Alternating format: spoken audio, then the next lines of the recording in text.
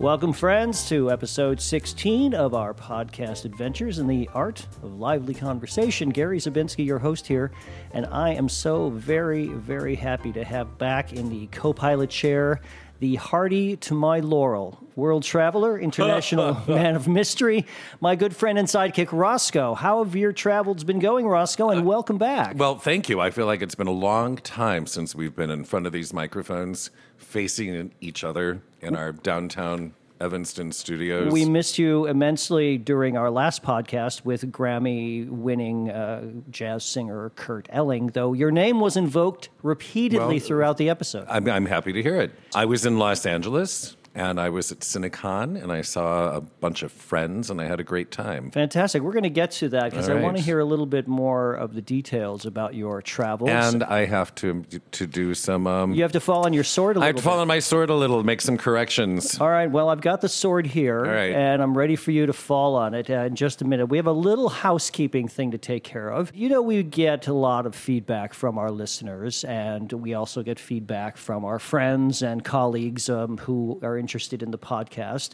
And one of the things that has come up is that the name of our podcast, TalkSports, which has always been meant to be ironic in some way, that we are in the business of the sport of talk, the sport of conversation. That was how we were billed to begin with. And that's sort of what we've been going with. Wouldn't you agree that that's been our modus operandi? Well, I think so. Yeah, well, apparently irony doesn't play that well on the internet. No, it doesn't.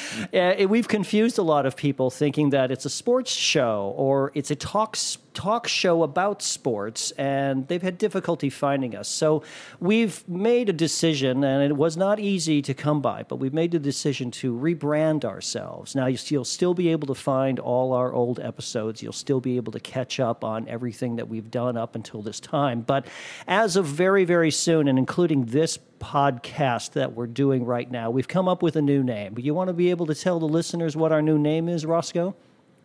Good evening, ladies and gentlemen. You're tuned into Booth 1, an hour of lively conversation with your friends Gary Zabinski and Roscoe. Now, Booth 1 is the name that we've chosen, and it was selected pretty much by a poll of our listeners and our friends. Booth 1 is related to the fact that Booth 1 was the most coveted, sought-after, and first-class seating placement at the Ambassador East's Pump Room here in Chicago. Now, it's still called the Pump Room. The Ambassador East has fallen by the wayside.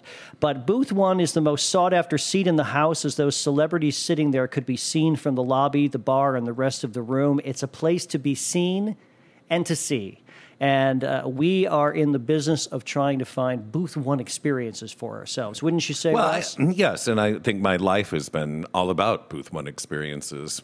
Or chasing them. Or chasing them, which is why we came to do this podcast, so that we could talk about, so that I could talk about the unending privilege and abundance and Booth 1 experiences that is my life. Would that be like front row at the circus? Front row at the circus, Booth 1 at the Pump Room, meeting the actors or stars of a particular show backstage or at a cocktail party afterwards, having them on our show, for instance, a Kurt Elling experience, a Kurt Elling interview. So as of now, our show is now called Booth 1, and it can be found on the internet at Booth-1, that's BOOTH-ONE.com.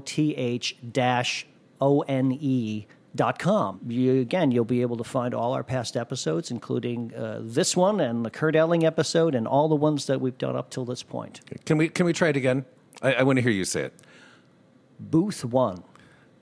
I like that, Booth 1. Booth 1. It rolls off the tongue, and it really does describe our show very, very well. It describes exactly what we're trying to do. And it's a great way to get into segments, because I can say to you, Gary, last night I was sitting in Booth 1, and It's how we begin every conversation. Without question. And I think it's going to be much more easily recognized and memorable to our listeners and easy to search for. If you look up Booth 1, if you give it a Google search, all you'll find is actually a picture of the original Booth 1 at the Pump Room. Now just imagine Roscoe and I sitting in those seats doing a podcast. And there you have the concept. That's exactly what we're going to be doing. And didn't you tell me that the original Booth 1 is now on display at Second City? Is that right? It is. It's up on the fourth floor, I believe, in that sort of smaller cabaret theater space, that one of the few spaces that did not burn down recently. Yes. They've reopened the theater spaces the other day after having a tragic fire which destroyed their offices. But yes, the Booth 1, the original Booth 1 with a vintage telephone and the little lamp and all of that, is up in the Second City. Roscoe, you have a phone call. The maitre d' would say to me back in the day, and then he'd bring the phone to Booth 1 and plug it in. And it'd be Lana Turner. It would be Lana Turner. Calling from across the restaurant. Yes. Please stop over. I'm in Booth 13, but I'm dying to talk to you. Who do we have to thank for the expression Booth 1 being part of for always using the expression Booth 1? Who brought that to us? I believe our producer. I was going to say our friend George in Midlothian. Well, and it harkens back to once upon a time I was unemployed and said, well, I'm unemployed. I have no money, but I have a credit card with a $20,000 line of credit. So I think I'll go to New York and see a bunch of Broadway shows and stay in a nice hotel. And then later I'll figure out how to pay the bill. So I think this was, when I saw Guys and Dolls with Nathan Lane, and I explained that I had lucked into a house seat at the last minute. And George said, it's always Booth 1 for you, isn't it? Rich or poor, employed or unemployed, living on welfare, you're always in Booth 1. And to be clear, we're not always describing the most expensive experience or the most luxurious experience. We're looking for a full access experience, one where we can get as close as possible to the real action, the real scene that we might even be examining. And of course, it also leaves us open to discussing many other issues like the political scene or the art world or the dance world. And we still have room for many other segments. But from now on, we're called Welcome to Booth 1. I like it. I do too. Now, did you watch the GOP debate the other night? I watched very little of it. Well, it was 3 hours and 15 minutes long. Unbelievable. Leads us to my ongoing segment called Keys to the Carly. And boy, you can imagine how overwhelmed and elated I was that not only did Carly Fiorina get invited as one of the main people, she was not in the losers group this time. She was right there on stage with the other 10, so I guess there were 11. Not only that, but she killed it. Did she? She nailed it. In fact, it went around the internet that she had quite a number of drop the mic moments. Now, you know what a drop the mic moment is. What does that mean? Well, it refers to a show business action where it's the action performed after getting the better of someone or calling someone out so hard that you just walk away indisputably victorious. When a performer or a speaker intentionally drops or throws the microphone to the floor, they'll say something like, "And that's the fact."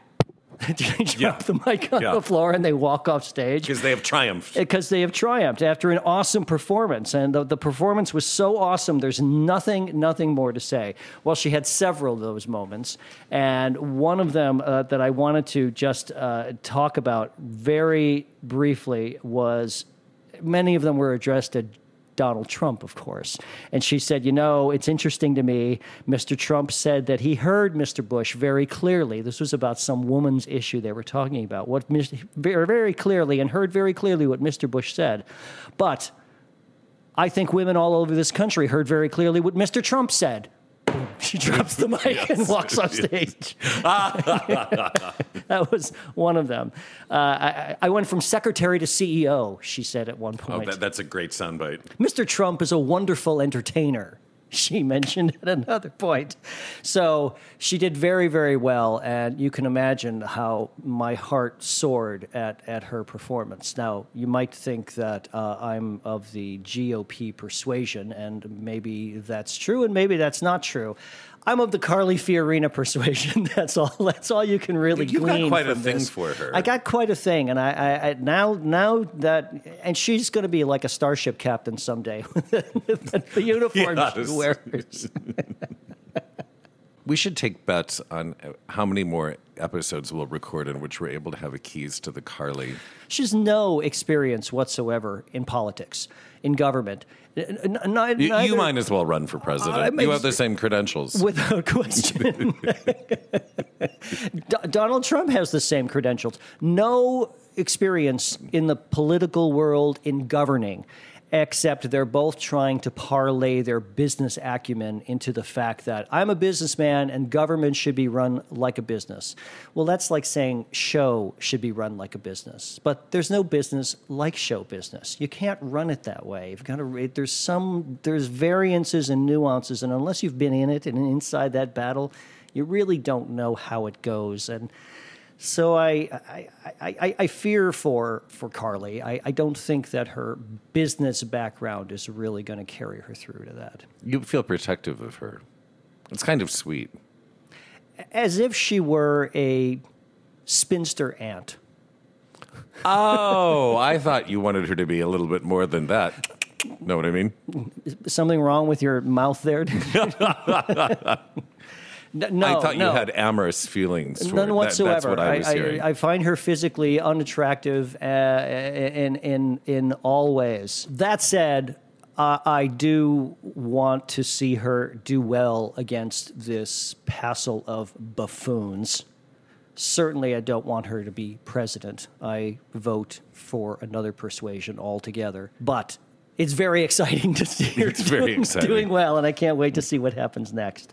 So let's get back now to your travels, and I want to touch back on this. I have the sword here. Let me pull out the sword that you need to fall on.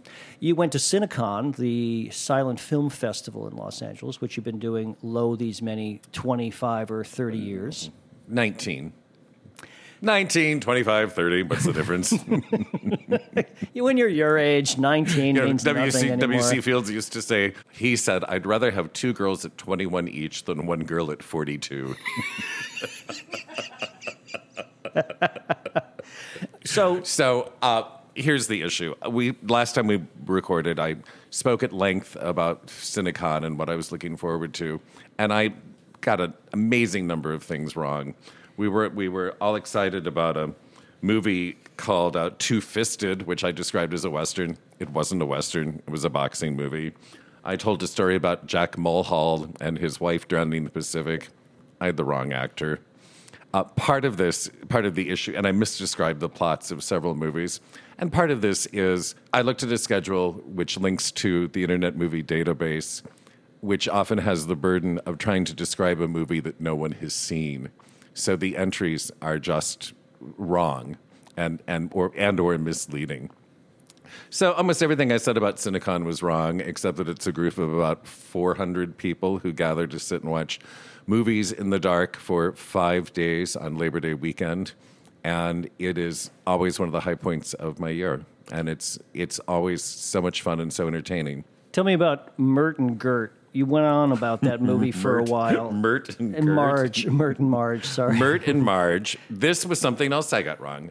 I thought that Mert and Marge was a popular radio show which had a very long run in the 30s and 40s. I thought it was about a married couple. It's not. I thought it was a comedy. It's not. It's a soap opera, and it's about a mother and daughter working in show business in New York City. And this was also the movie that featured a blatantly gay character. This is a movie made in the 30s. You didn't have early 30s. You did have blatantly gay characters in the movies up till 1933. These are movies that no one sees anymore.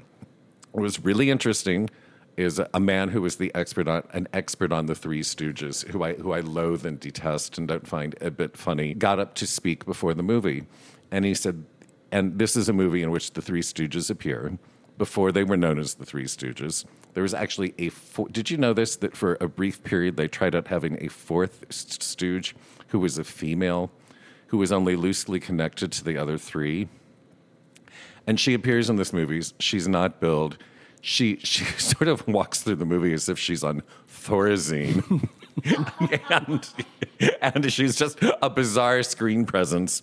Anyway, the expert, whose name I don't know, got up and spoke about the Three Stooges, and he said, so set up the talking about the film and the gay character and the soap opera, and he said, this is a film that virtually no one has seen for decades. So you're going to see a film that rabid Three Stooges fans have always coveted seeing. And this was a brand new print. It was beautiful. It was sparkling. And somehow through the magic of what they can do now, the soundtrack was perfect and pristine. And it was an extremely entertaining film.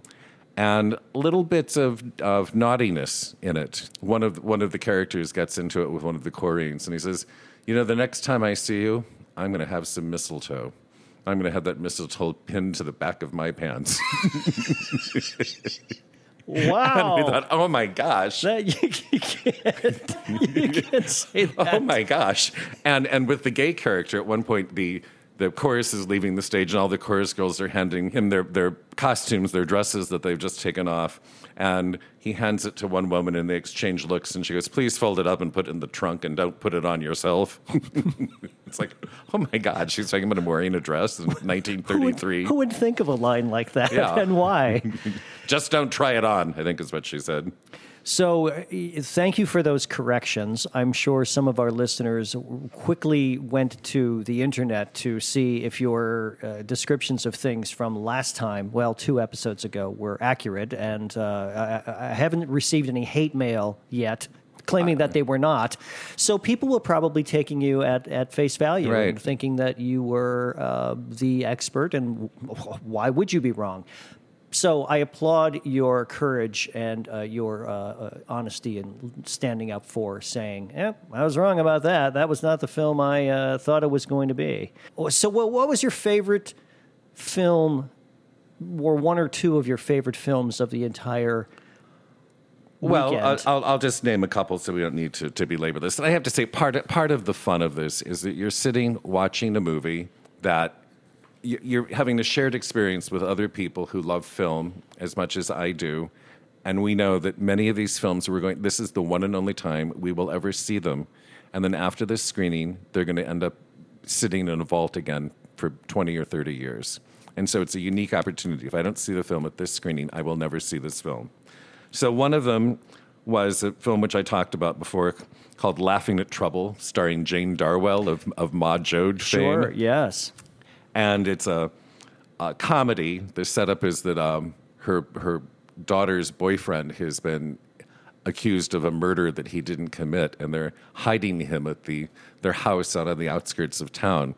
And Margaret Hamilton, the Wicked Witch of the West, has a key role in the movie, and she's hard of hearing. So every time anything happens, what are you saying?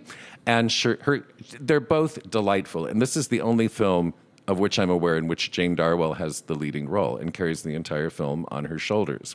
And it's fast-paced, it's funny, it's exciting, it's romantic. It's all of 65 minutes long. And this was a film that when it was released was probably the second half of a double bill, and probably was not reviewed in major newspapers, probably played at theaters for no more than a week or so, and then went in the vault, and no one saw it until we saw it this week. So that was one of the great films. They showed a Nancy Carroll film on one of the very last days. Do you know Nancy Carroll? I don't. It was called I Love That Man, 1933, Edmund Lowe and Nancy Carroll. Nancy Carroll had been a Broadway Corrine who could sing and talk. And so at the very beginning of sound films, she was brought to Hollywood. She was as beautiful as a woman could possibly be. It's known that the Museum of Modern Art has a copy of this film, a nitrate copy, meaning it could dissolve any minute, and it is not scheduled for restoration. So this was outdated. It now, of course, because I saw it, it has been restored and saved.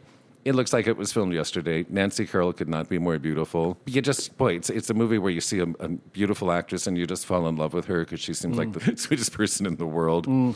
Final note on Nancy Carroll. She was very young when she was famous, and she was apparently nasty and evil and mean to people. And she explained later, she said, I was a young girl and all of a sudden I'm a movie star and I didn't know how to behave and I didn't know any better. So she was very popular. And she was so difficult to work with that when her contract was up, the studio said, goodbye, get lost. And she said, I went from getting 20,000 fan letters a week to standing in line at a soup kitchen a year later. Oh, dear. Because she dithered away all of her money. Wow. Yeah. Did you see any movies starring Paul Kelly while you were out there? Yes, this was fantastic, too. It was another movie that no one had seen for years, Song and Dance Man, which was based on a Broadway musical, and Paul Kelly was the lead. He was the song and dance man. And Paul Kelly has the distinction of being the only movie star of whom I'm aware, who is also a convicted murderer. And in the 1920s, he had a girlfriend who unfortunately was married, and he got into a fist fight with a woman's husband, and the husband died of a brain hemorrhage. So Paul Kelly spent 2 years in San Quentin for manslaughter. Oh, my. Then got out, married the woman whose husband he had killed, and they went to Broadway as a double bill. Just like in Chicago. Yes, you've read about them in the newspapers now. See them on the Broadway stage, convicted murderers. Madam and the Murderer. The Madam and the Murderer. Featuring in song, dance, and comedy for your entertaining. 3 shows a day. 3 shows a day. Lines around the block. I'm so glad you went, and I'm always thrilled when you're back and tell us stories about what you've seen. I'm not an aficionado of the silent film genre, but I do appreciate your descriptions and stories, and I do appreciate the history of them. Yeah, let me correct you on one thing. You described this as a silent film festival. It's not. Only 11 of the films were silent. Really? There are about 20 full-length talkies. People like to say that it's a silent film festival. Like my friends at work love to tease me about that. But technically, it's not. Technically, it's not. And can I just give you one final observation about one of the things I find interesting about this? Certainly. If you get lost in the movie and the movie isn't interesting, it's always interesting to look at the sets and costumes and see how people lived and what things look like in their kitchen, what the stove was like. So something that happens, and I guess this is the way America looked, in many, many, many films that I've seen that were made in the teens and the 20s, it's very common for people to have in their living room a photograph or a picture of Abraham Lincoln. And that's just something that a lot of Americans had in their house at that time. Abraham Lincoln, not George Washington, but Abraham Lincoln. If you think about it, at that time, Abraham Lincoln had only been dead for 50 years or so. Right. And right. One of the films they showed as well was made in 1915. It was one film in a series of films which were made to commemorate the 50th anniversary of the Civil War. Abraham Lincoln was still considered a recent martyr for our country, at least in the North. Yeah, at least in the North. I don't think you're seeing a lot of Southern films with Abraham Lincoln on the wall. No. Maybe not. Well, fascinating. I stand corrected about the silent part. From now on, it is the Cinecon Film Festival, and I look forward to you going again next year. I'm sure you'll, God willing, and the creek don't rise, and your health holds up. You'll be there again. I will be. Listen, it's that time of year when theatrical seasons are beginning, not just on Broadway, but regionally here in Chicago. Many theater companies are having their first productions during September. I thought we'd catch up on a little preview of what's going on around the nation and around our fair city here of Chicago, and talk a little bit about what's out there on the boards. Now, I came across something, and I knew about this peripherally, but now I've actually seen it in print. Do you know what they're doing at the Huntington Playhouse in Boston? No, I have no idea. Confederacy of Dunces. No! Which I realize is one of your favorite books. Oh, my Lord. Nick Offerman is doing it. Nick Offerman of Parks and Recreation fame, husband of Megan Mullally, and local Chicago guy, is playing Ignatius J. Reilly in this. Really? Now, I don't know very much of the details, but it does open very soon. Oh, boy. But I thought you'd be excited about that. I am excited, and they have been trying to bring that book to the screen or to the stage for decades. At one point, John Candy was announced to star in a film version of Confederacy of Dunces.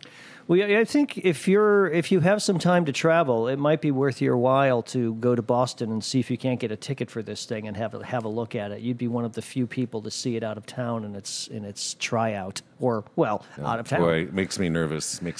Hard thing to pull off. Yes. All right. What else do you have? Another thing that's coming to Broadway this season: Dames at Sea is being done. Now, Dames at Sea has never been done on Broadway. It was done off Broadway in 1966, starring a very young and very appealing Bernadette Peters. Indeed. I'm shocked that with all the kinds of revivals of these types of shows that have gone on over the years, that this show has never actually been done or tried to have been done as a Broadway musical. What do you think about this? I'm having issues with this, and I'll tell you why. The whole point of Dames at Sea was to do a parody of Busby Berkeley musicals that had, 150 platinum blondes in negligee singing and dancing. And this was to take what had been a huge movie musical and miniaturize it, doing it with a cast as small as possible, meant to be done on a tiny little stage.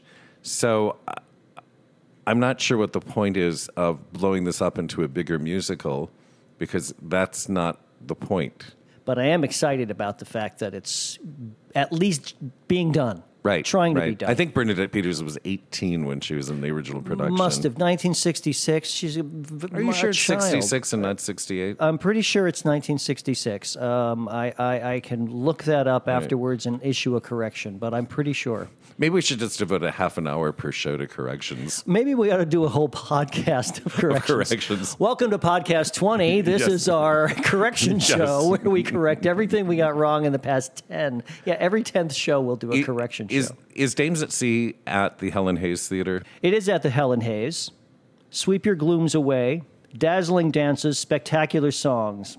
Setting sail September 24th. So September 24th, they start previews. Another show that's opening very soon, in fact, it's going into previews, I think, October 10th, is this, and I wish our friend George from Midlothian were here to comment on this. It's the Olivier Award-winning play from Great Britain that's being brought over called King Charles III. Have you heard about this? I have not. It is the fictionalized story of Queen Elizabeth has died and King Charles has ascended to the throne.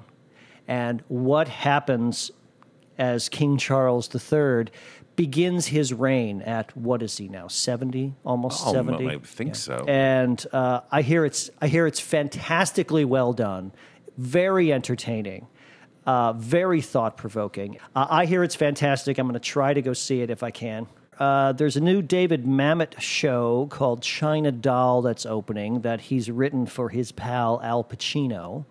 Haven't heard much advanced word on it. It didn't open out of town anywhere, and they're not having a tryout. I'll give you my advanced word. I'm sure you will. I loathe David Mamet almost as much as I loathe Al Pacino. I've never forgiven him for The Godfather 3,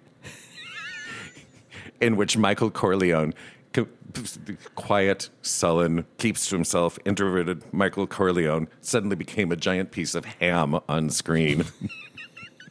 It's a disastrous performance. Yes, it is. And he's the father of a daughter who can't act her way out of a paper bag. Yes, and then is gunned down, much to everyone's delight. I believe there was applause at that point when I saw the film. What else is playing? Oh, the Andrew Lloyd Webber musical. Well, I should say semi-musical that's opening this season. School of Rock, based on the movie School of Rock. Awesome movie with Jack Black. Some of the music is original by Andrew Lloyd Webber. Some of the music is music from the film itself, which is of the popular rock genre. That should have a good stir around it. If it's successful, it will be a huge, huge success. Lots of kids love that movie, and it would be a great family entertainment type movie to go to. I have some behind-the-scene news about another important show coming to New York, The Gin Game. And you've seen The Gin Game. It's about two elderly people living in a nursing home, not quite retirement home. Made famous by Jessica Tandy and Hume Cronyn. She won the Tony Award for her performance for Best Actress 30 years ago in the original production. And it's the gin game. So it's about an elderly couple who sit and play gin all day long. Much of the dialogue is timed to them getting winning hands, losing hands, being beaten. They started rehearsals, and no one thought about this going into the production. Neither James Earl Jones nor Cicely Tyson are card players. They don't know how to play gin. They don't know how to play gin. It didn't mean anything to them. And she's 90 and he's well into his 80s. So they had to sort of change the rehearsal schedule to spend a significant amount of time getting up to speed on how to read cards, what's the difference between a black card and a red card, and how to play gin. So this is the problem with casting stars. You don't get to ask those questions at the audition. Right. Because James Earl Jones did not show up to audition. Otherwise they'd say, yes, do you have any special skills? Oh, and by the way, do you play gin? I know you've won a Special Academy Award and a couple of Tony Awards, but do you know how to play cards? Exactly. It'd be like casting some guys in a play called Badminton, and no one knew how to play. Yes.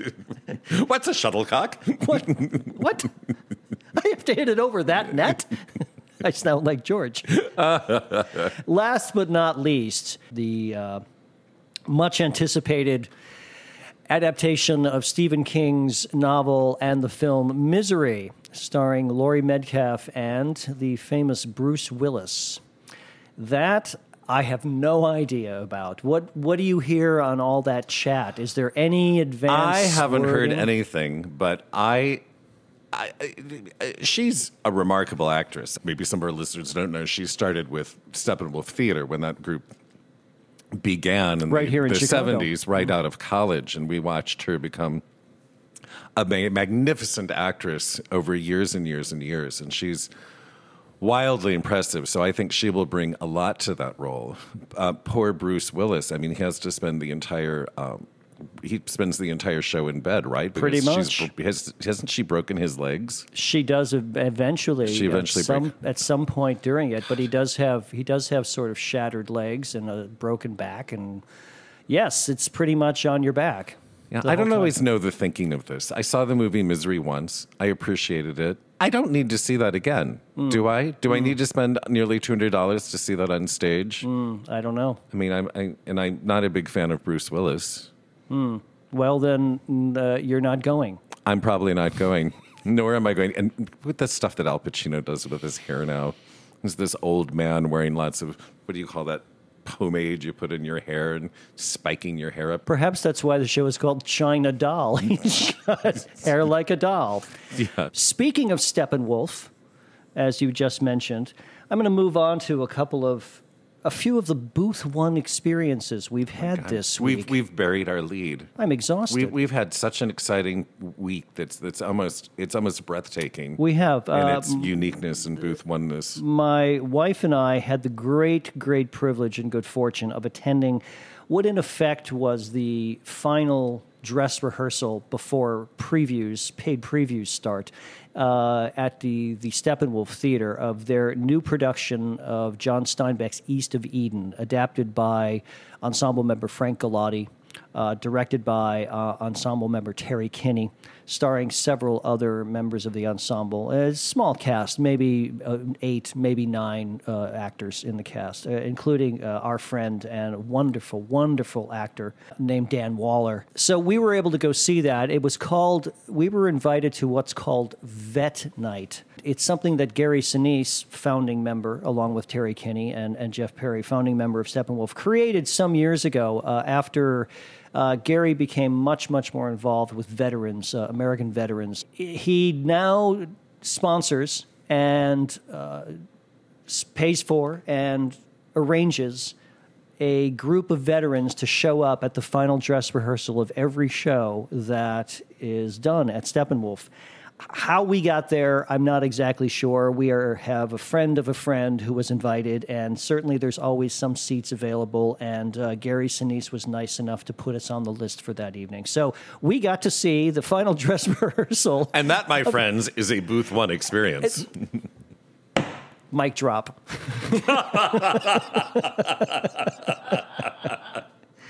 It was really, really, really fun, and something that's so interesting. I'd never been to one of these vet nights. My wife had been to them in the past, but I'd never been to one. But something so very interesting is that many of the vets talk back to the actors during the show. No. Yes. Or they speak out loud what they're feeling. You tell her, girl. Exactly. Stuff like that. Stuff like that. Don't open that door. At one point, one of the characters just very quietly goes over to a drawer and pulls out a pistol, and someone behind us said, "She's got a gun!"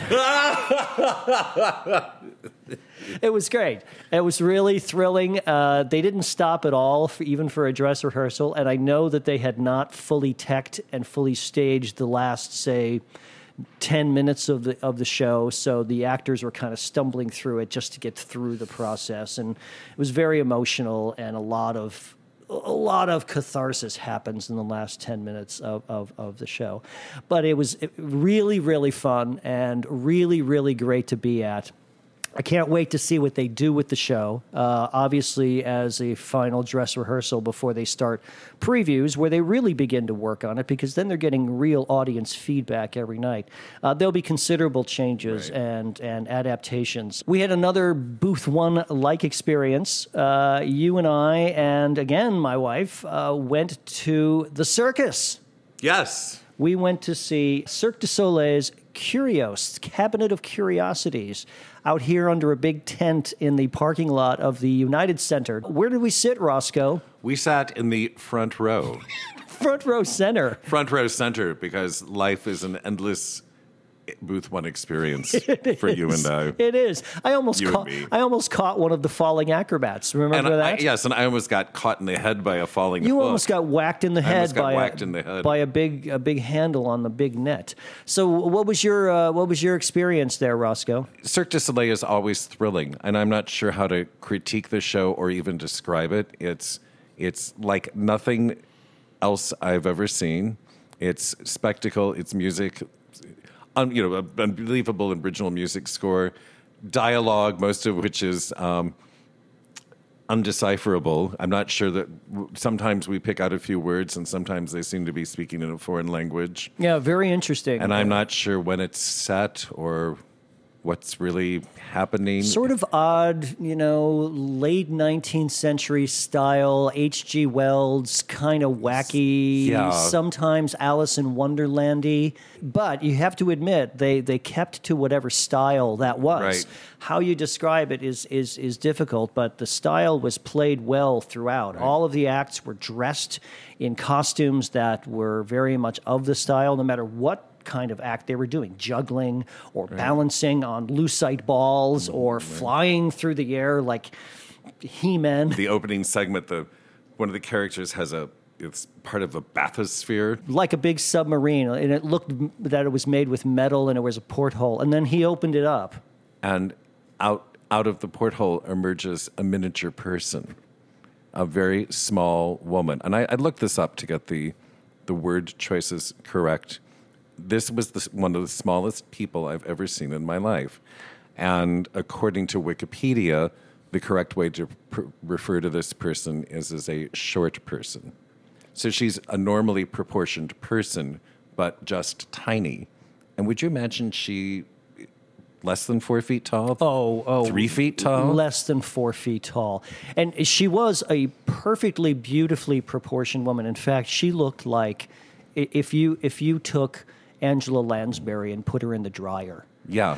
She face-wise, features-wise, everything about this wonderful, wonderful performer was absolutely exacting. And she had beautiful costumes, she had beautiful clothes on, and she did wonderful things.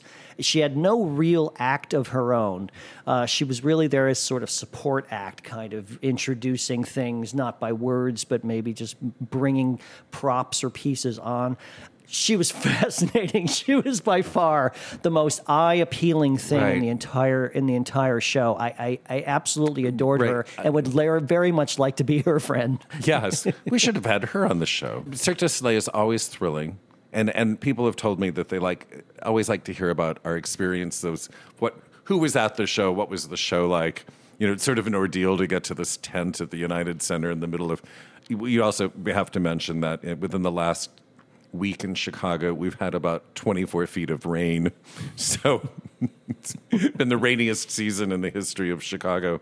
We went to a 4:30 matinee because of the rain and the heat in this fairly late we're at the very last days of summer officially. We're well into September. You said, I feel like I'm going to see a matinee in a tropical rainforest in Brazil. Yeah. And what was thrilling is people dressed up. You had a lot of women who were beautifully put together as if they were going to the opera. One example is there's an interesting bicycle on stage. Early in the show, one of the acrobats walks out on stage, gets on the bicycle, starts pedaling, and the bicycle becomes airbound and goes up and up and up in the air, and then she dismounts and does a series of contortions, hanging things, hanging from the bicycle like by her fingernails at one point. Each one more interesting than the next, and each one more harrowing than the next. Harrowing, and she's what, 60 feet up in the air? She's several stories up in the air, and there is no net. At one point she's up. She gets on the bicycle upside down and begins pedaling. Yeah, that was unbelievable. It's unbelievable. Yeah, they were incredibly talented people, as they always are. We had a really fun experience, and we sat in the front row. There were people inches from our face at many times, and I could not have felt more Booth One-y. I know. You could see, we're so close we could see the pores on their faces. Our final Booth One experience this week, and I think this was just last night. Was it last night? It was last night. Also something that's been making the press notices as something not to be missed this season in terms of, certainly in terms of Chicago theater, besides East of Eden at this point. A very interesting and very funny play at the Northlight Theater called Funny Man. And what's so unique about this production is that it stars George Wendt of Norm Cheers fame and Tim Kazurinsky of Saturday Night Live fame. We were lucky and fortunate enough to be invited to the opening night performance. For the world premiere. Of Funny Man. Critics were in the audience. Tim Evans, who's the managing director there, executive director, I should say, he invited us to opening night. He's a good friend, and we were lucky enough to go, and we had splendid seats. What did you think of the show, Roscoe? I think the important point of the show is George Wendt is a beloved American actor and comedian. Cheers has been off the air for 22 years. He's remained active in other TV appearances and stage. I think this is probably the first time he has carried a show, and this is a role that's Willy Loman-esque in its size and stature, and he gave a hell of a performance. I thought it's a big role, and he's a big guy. And it's loosely based on the life of Bert Lahr. The late life of Bert Lahr. The late life of Bert Lahr. Late in life, Bert Lahr, who was a beloved vaudevillian and Broadway actor who's claimed that everyone in America knows who Bert Lahr is because he played the Cowardly Lion in The Wizard of Oz. 20 years later, he surprises everyone by appearing in the original American production of Waiting for Godot.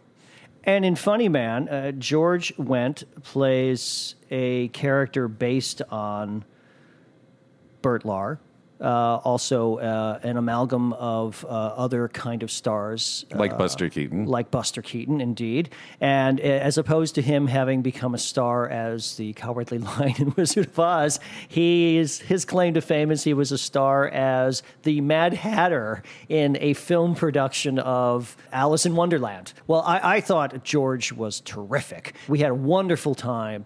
It was very entertaining, some very funny stuff going on, and I will say, without fear of criticism, that George Wendt surprised me. I did not quite know what to expect from him. How many times have we ever seen him on stage? It was sort of like going to see Bert Lahr do Waiting for Godot. And he comported himself beautifully. I thought he had some wonderful moments. understood the character and the play and the moments that needed to be hit. It was beautifully directed, and he was terrific. And the kudos I would give to him as an actor is there's a confrontation that we expect is going to come in the show. And boy, when that big scene finally arrived, could you feel the theater? You could have heard a pin drop, and I could sense everyone in in the theater leaning forward because they didn't want to miss a word, a moment of what was happening or what he said. And there was another. This is why theater is so thrilling. When you sense that an actor is responding to the audience, George Wendt is talking and explaining something, and the audience is hushed, and one person coughs. And George ups his volume in response to him thinking, I don't want anyone in the audience to miss a line of what I'm saying because we're getting to the whole point of the show. Yeah. So he amps up his performance in response to something that's just happened in the audience. And that's something that only happens in live theater, and why live theater is so thrilling. Without question. And we had yet again a Booth One experience after the show. There was a reception. We spoke with the director. We spoke with George Wendt. I introduced myself to the playwright. We spoke to Tim Evans a bit. We spoke to Joyce Piven, who was there. We really need to explain who Joyce Piven is. She was one of the people who founded the Compass Players in the 1950s, which became Second City. So she was at the very beginning of this whole improv movement, which is now legendary in Chicago. But she was friends and contemporaries and helped founded the Compass Players with Mike Nichols and Elaine May and Paul Sills, Barbara Harris. And here she is, and she's still teaching, and she's still doing theater, and she's showing up at opening nights. So among all of those people, these were the Booth One experiences we had last night. Booth One in Skokie. I need to mention something here, a piece of business. Our good friend Billy Lawless, who I've mentioned before on the shows, the owner, operator, proprietor of several restaurants in Chicago, including a Canto, has generously offered us another gift card for one of his other fine establishments, The Gauge. Again, I mentioned this on a previous broadcast. The Gauge is located right in downtown Chicago at 24 South Michigan Avenue, right there across from the Crown Fountain in the heart of everything. The Gauge is a lively, always kind of hopping mix of locals and tourists. It's a more casual option to a Canto, which is next door, which we've given a gift certificate to already in the past. And it offers these savory delights like Guinness battered fish and chips, one of my favorite things. I can hear you making a yummy noise. Over there, Joey. And Scotch egg. Have you ever had a Scotch egg? I asked this of Kurt Elling the other day. I saw some Scotch eggs in that photograph of Queen Elizabeth. A hard-boiled egg wrapped in sausage, coated in egg and breadcrumbs, and then deep fried. And then you slice into it. It's like that sounds like my dream food. Yummy. Could we have them drive some up to Evanston right now? There's a great beer selection. There's generous wine pourers, I'll say, and big cozy booths for upfront seating, which is slightly away from the action in the really fun bar. To win this $100 gift card from Billy Lawless and our friends at The Gauge, just go to our website and we mentioned this earlier, www.booth-1.com. Sign up for our mailing list. Become an A-lister fan of Booth One, and we'll be drawing for the winner of the gift card on Monday, October 19th, or thereabouts. It may be a day or so later than that, but right around the 19th. So get on our site, sign up soon, and good luck in our drawing. It's a wonderful place to go. Great food and really a fun atmosphere. So the winner will have a Booth One experience at the Gauge. Indeed. I love that. And if they'd like us to join them to enhance their Booth One experience, I think we'd be happy to do that. Would we be happy to do that for free, or do we come at a price? Well, I think the price would be they have to buy you a Scotch egg. I think, yes. Well, we're nearing sort of the point in our program for our Kiss of Death segment. It's always your favorite segment, Gary. One of my favorite segments. I try to be entertaining about it. You get a little slobbery these days, though, about that Keys to the Carly segment. Little slobbery. Yeah. I'll try to pull back a little bit. No. I think that's fine. I think this used to be your favorite segment, but now it's Keys to the Carly for as long Yeah, as- she won't last that. Yeah, she's not gonna won't last last. long enough. Whereas death, Someone will always die. We can always count die. on death. this is from a few weeks ago. Dean Jones. Oh, yes. Actor and singer, he made his name in a string of popular Disney films in the 60s and 70s, notably as a race car driver in The Love Bug. I loved those movies. The Love Bug franchise movies. He died on Tuesday in Los Angeles. He was 84. He died on September 1st. Precocious, he was known as, and multi-talented as a youth. The boyishly handsome Mr. Jones began his career as a teenage radio host and performer in amateur musical revues. I didn't know that.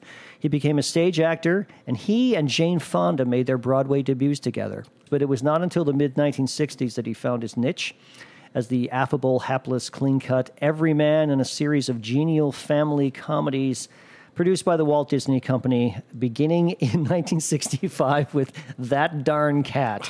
He was in a lot of movies where there were non-human objects that he had to play off of, and he was an absolute master at this. Along with the child star Haley Mills, Mr. Jones became the face of Disney's film brand. Yeah, Haley Mills. I loved Haley Mills I did as a too. child. Oh, who did not? Mr. Jones' best-known role was probably the race car driver Jim Douglas in The Love Bug, which we mentioned in 1968's Disney movie about a Volkswagen Beetle with a mind of its own. Mr. Jones, he made an unusual impression on the theater world in the 1970 Broadway production of Stephen Sondheim's Company, not long after the opening night of the musical, in which he played the central role of the 35-year-old bachelor Robert, or Robbie, or Bobby, however you want to call him, an object of either envy or concern for a circle of married friends.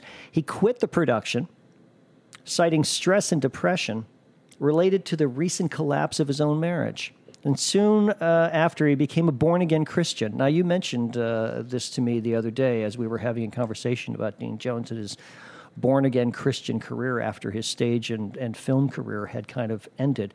And in his 1982 autobiography, wrote of Company, quote, "It was a clever, bright show on the surface, but its underlying message declared that marriage was at best a vapid compromise, insoluble, and finally destructive." And although he was replaced by Larry Kurt, who did the show to great acclaim, Mr. Jones agreed to record the original cast album, leaving him indelibly associated with the show, which won the 71 Tony Award for Best Musical. I subsequently met Larry Kurt personally and worked with him when I was on stage managing on Broadway. I did a show called Legs Diamond. Was he in that? Which has become rather well known in some theatrical circles. Legs Diamond was a Peter Allen musical, which he wrote music and lyrics for and starred in. Peter was... he wasn't always well during the process, and vocally it was very hard for him to sustain 8 shows a week. At some point through in the run, even though it didn't run for very long, at some point in the run he really did lose his voice quite dramatically, and his understudy had to go on. And who did they get for the understudy? Larry Kurt, of course. Wow. Now Larry Kurt goes out there and brings so many other different kinds of nuances and performance techniques to the role and to the show itself that it bore virtually no resemblance to a Peter Allen performance. I'm not knocking Peter. He was a wonderful, generous, fantastic human being, great to be around. It was his show from the beginning. It was his idea. It was his music and lyrics. It was Harvey Firestein's book, but there was something just thrilling about watching from the wings Larry Kurt take on a role and make it his own and do something different with it. He wasn't just trying to imitate a Peter Allen. He was really being the Broadway performer that he was. So that's my Larry Kurt story. That's a great story. I was teary-eyed the first night he went on. We were all terrified, of course, because he hadn't really rehearsed all that much. But he's a hoofer. He was an absolute rock. Dean Carroll Jones. Isn't that funny? His middle name was Carroll. Was born in Decatur, Alabama. In 1931, he briefly hosted his own radio show called Dean Jones Sings while attending Riverside High School in Decatur, then studied music and acting for a year at Asbury College in Wilmore, Kentucky. Before entering the Navy, he posted in San Diego, served in special services, mounting variety shows for other sailors. And that wasn't. I often feel that if you had joined the Navy, that's exactly what you'd be doing. Wearing a coconut shell brassiere. It was there that he met May Inez Entwistle, Miss San Diego of 1953, who became his first wife. On his return to civilian life in 54, he got a job at the Birdcage Theater at the Knott's Berry Farm. And he was discovered there by songwriters, get this, songwriters Vernon Duke and Frank Lesser. Wow. Discovered him at Knott's Berry Farm, who recommended him to the MGM chief Dory Sherry at the time, who signed him to a studio contract. His first credited film was in 1956, a drama called Those Wilder Years, which starred James Cagney and Barbara Stanwyck. And he was in only one scene. He followed that with appearances in the 1957 Elvis Presley vehicle Jailhouse Rock. And he made his Broadway debut in February 1960 in an adaptation of Christopher Davis's novel, There Was a Little Girl. Ever hear of this play? No. I've never heard of this play either. And Jane Fonda was in There Was a Little Girl? Ms. Fonda was his co-star. Wow. Yeah. That November, Mr. Jones appeared with Gig Young and Sandra Church in the Broadway farce Under the Yum Yum Tree. And he went on to appear in the 1963 film version with Jack Lemmon and Carol Lindley. Can I just digress here for a moment? This show is all about digressions. I hate Carol Lindley.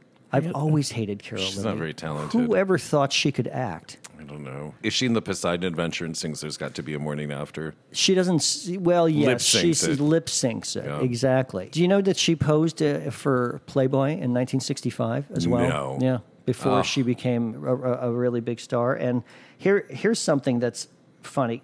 Dean Jones's real name was Dean Carroll Jones.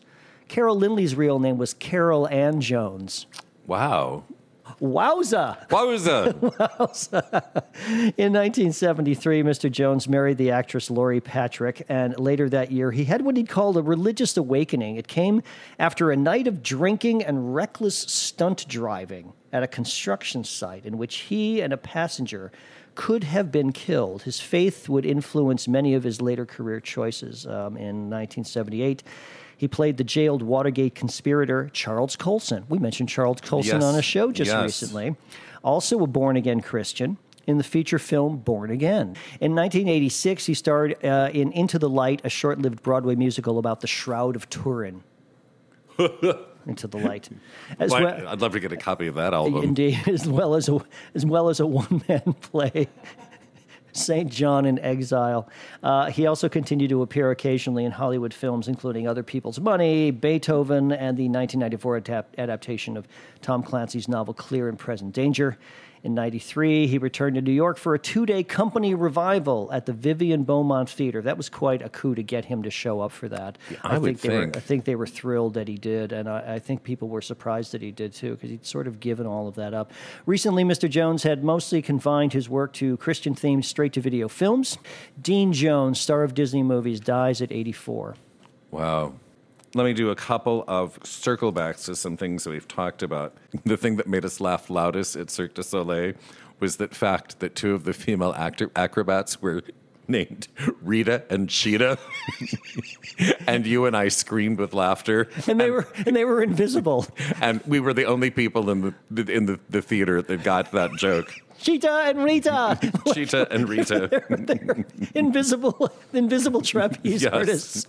And my favorite, we talked about Dean Jones coming back to do the company revival when amazingly, in 1993, everyone was still alive who'd been in the original production, and they all came back, except poor Susan Browning, who sang the song, Where You Going, Barcelona, Oh, Don't Get Up. Yeah, the stewardess. The stewardess. Susan Browning had gained some weight in the intervening years, as often happens. Elaine Stritch, the fabulous curmudgeon, was also in company. She came back to do the remount of the show, and when poor Susan Browning got up to sing, Where You Going, Barcelona, Oh, Don't Get Up, Dean Jones sang, Where You Going? And Elaine Stritch said, Dunkin' Donuts.